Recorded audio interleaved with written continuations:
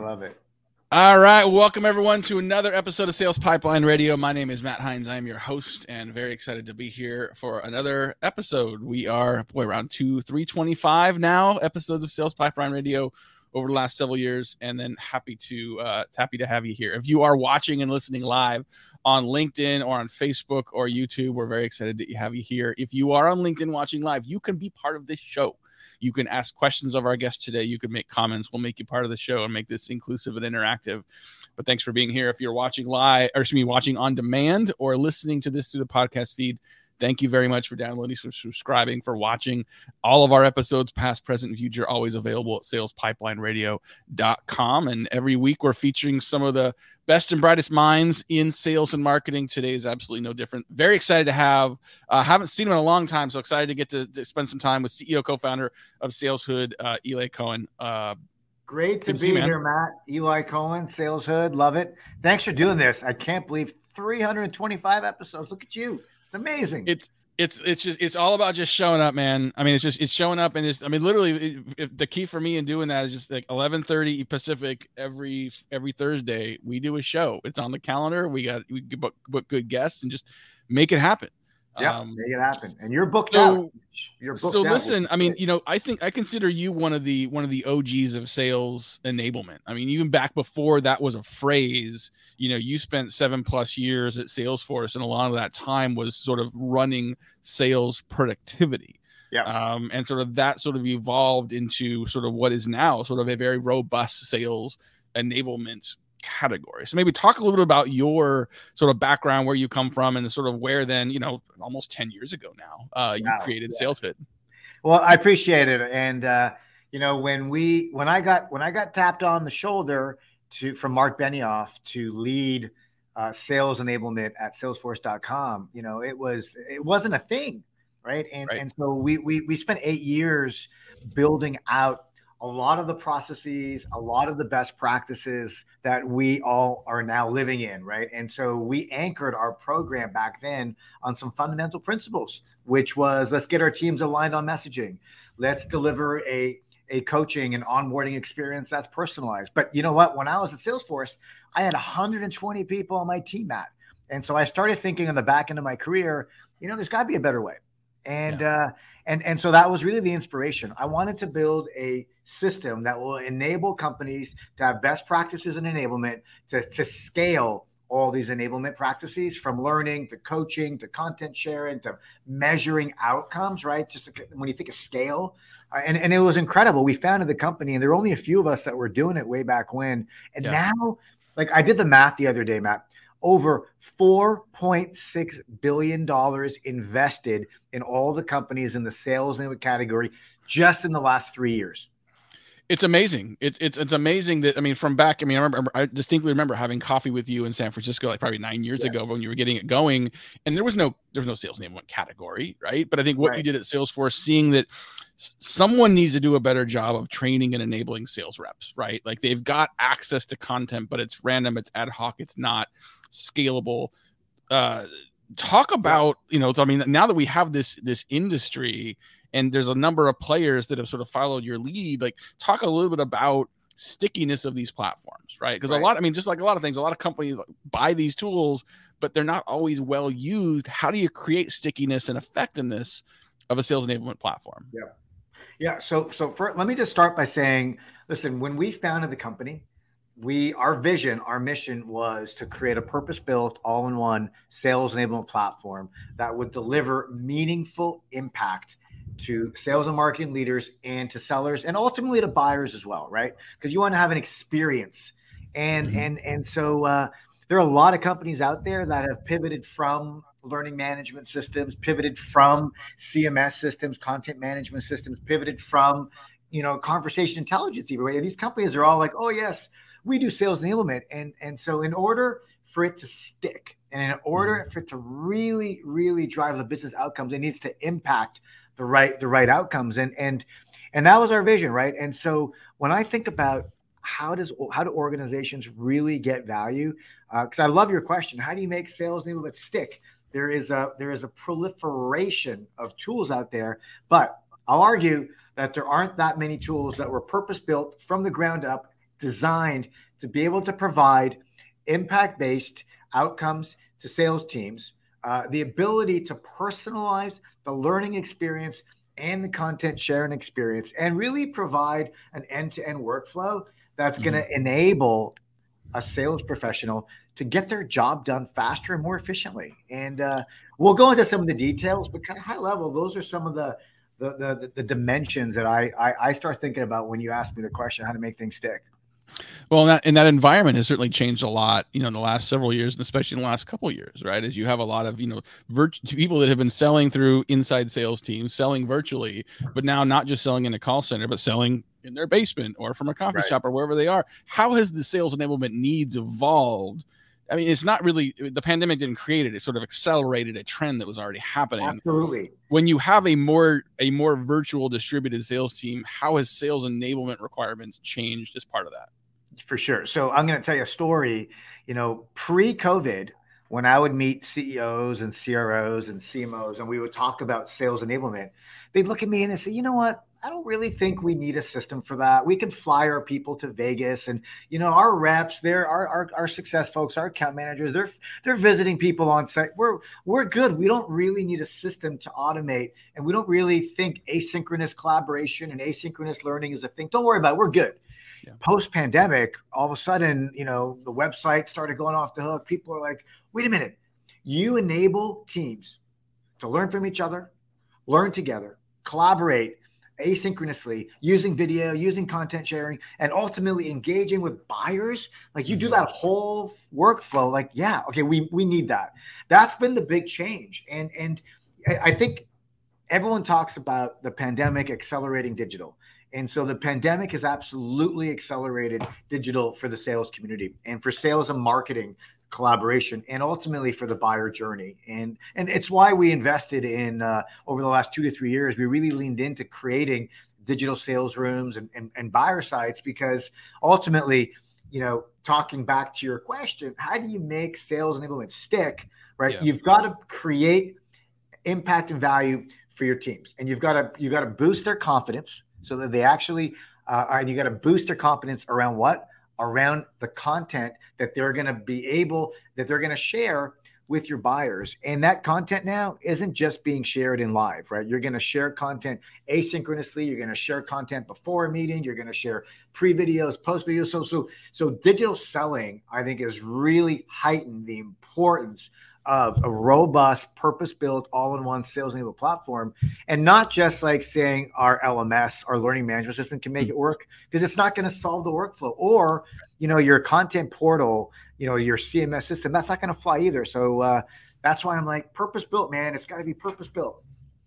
So there's a lot of categories. Well, first of all, we're talking today with Eli Cohen. He's the CEO, co-founder of SalesHood, and talking about sales enablement and helping sales enablement platforms and initiatives stick. And, it's interesting to see how categories are created and named, and how they sort of how they sometimes feel like it limits what we think of them as. Like marketing automation, not automated. Account-based marketing, not just for marketing.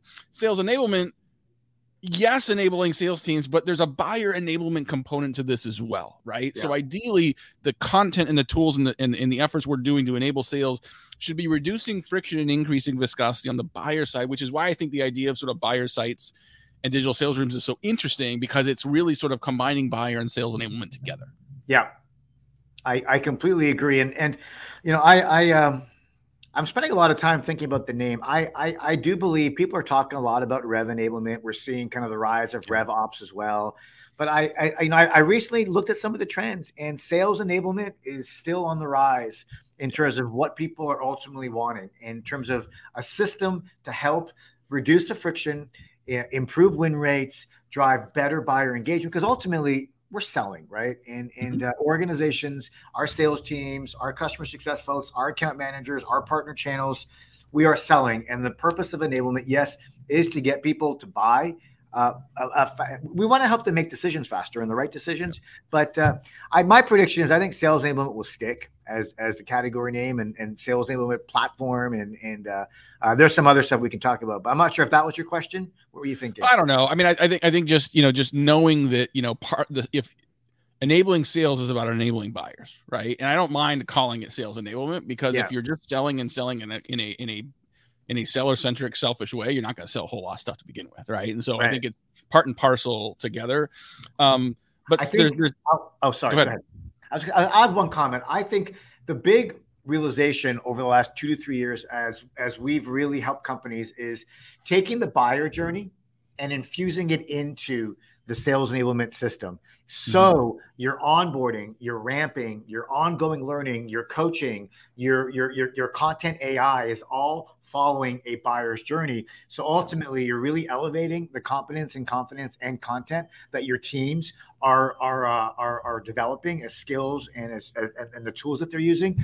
I think that's really kind of what the pandemic has really helped accelerate, and it's connecting those two. And by the way, the other benefit is you got sales and marketing alignment now. Yeah. If you got the buyer journey in the middle and you got a sales enablement system that's going to enable you to track it and enable your people and develop the people.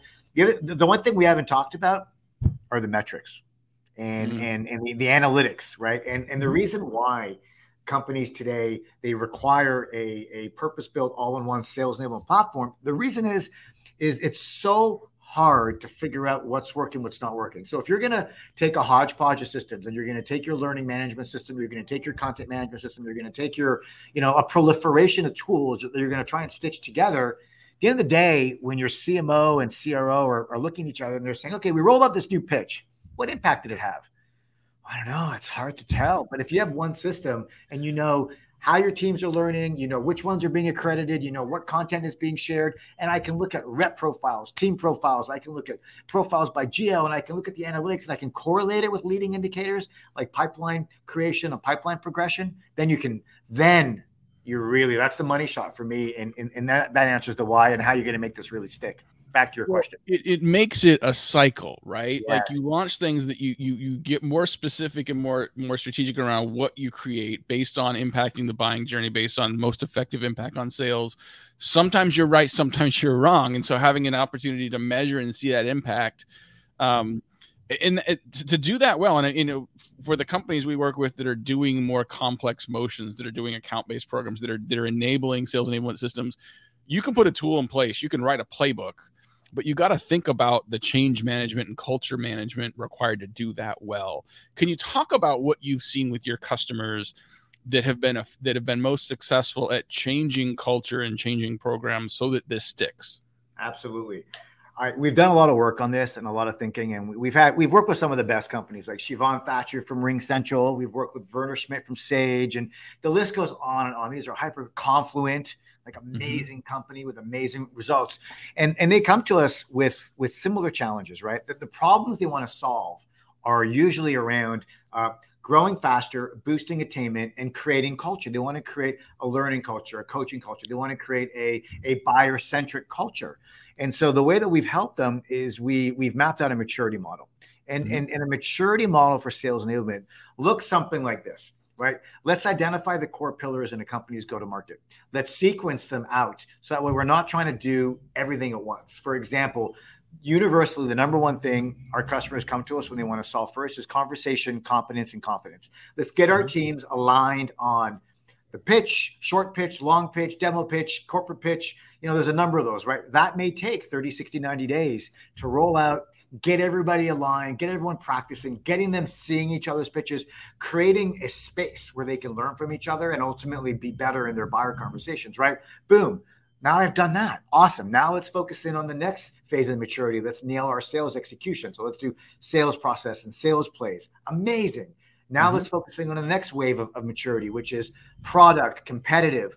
And then what happens is then you've got those three core pillars and you're maturing your organization. You're guiding everyone. You're doing all the different roles. Then you can start tackling some of the bigger problems, onboarding and ramping. And then you can start really building out personalized learning paths and workflow for all your roles across your organization. That's how organizations today are driving the change so they can actually see the results and the impacts that they're expecting on their sales enablement investments. It's premeditated. It's progressive. You don't have to do everything at once. Yeah. But show some early wins, make it approachable, and sort of use that to build some momentum. I love it.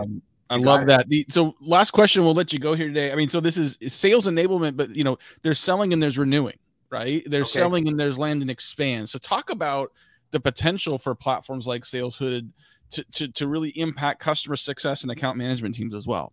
Right. And so our customers today are using SalesHood across all of their customer facing roles, right? So, SDR, BDR, AE, channel, customer success, account manager. And so the beautiful thing with a sales enablement platform like SalesHood is, and when you've got the alignment and when you've got sales and marketing aligned, you publish content once, right? And whether it's the messaging or whether it's the product, the competitive, your process information, your all your tools, you create this library of content.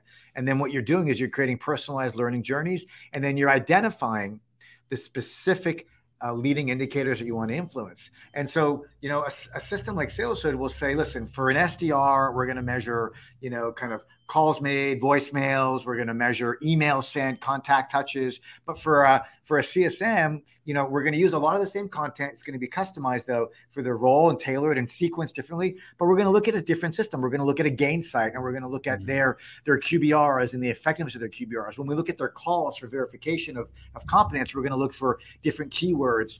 And so, no, it's been really exciting to bring SalesHood to the broader customer-facing organization, inclusive of partner channels as well. And I think you and I both know the sales to CSM. It's in this whole kind of lead to renew. That's the buyer's journey, right? Lead to grow. It is.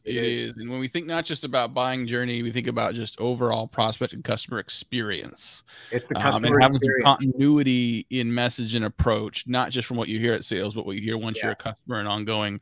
Super important. Well, I know you're a busy man. We're gonna let you go. Eli Cohen, CEO, co-founder of SalesHood, saleshood.com. Thanks, man. Good to see you. Hey, man, thanks for having me on the show. I really appreciate it, and congrats to you.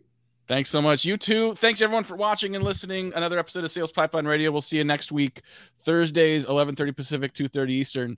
My name is Matt Hines. We'll see you next week. Sales Pipeline Radio.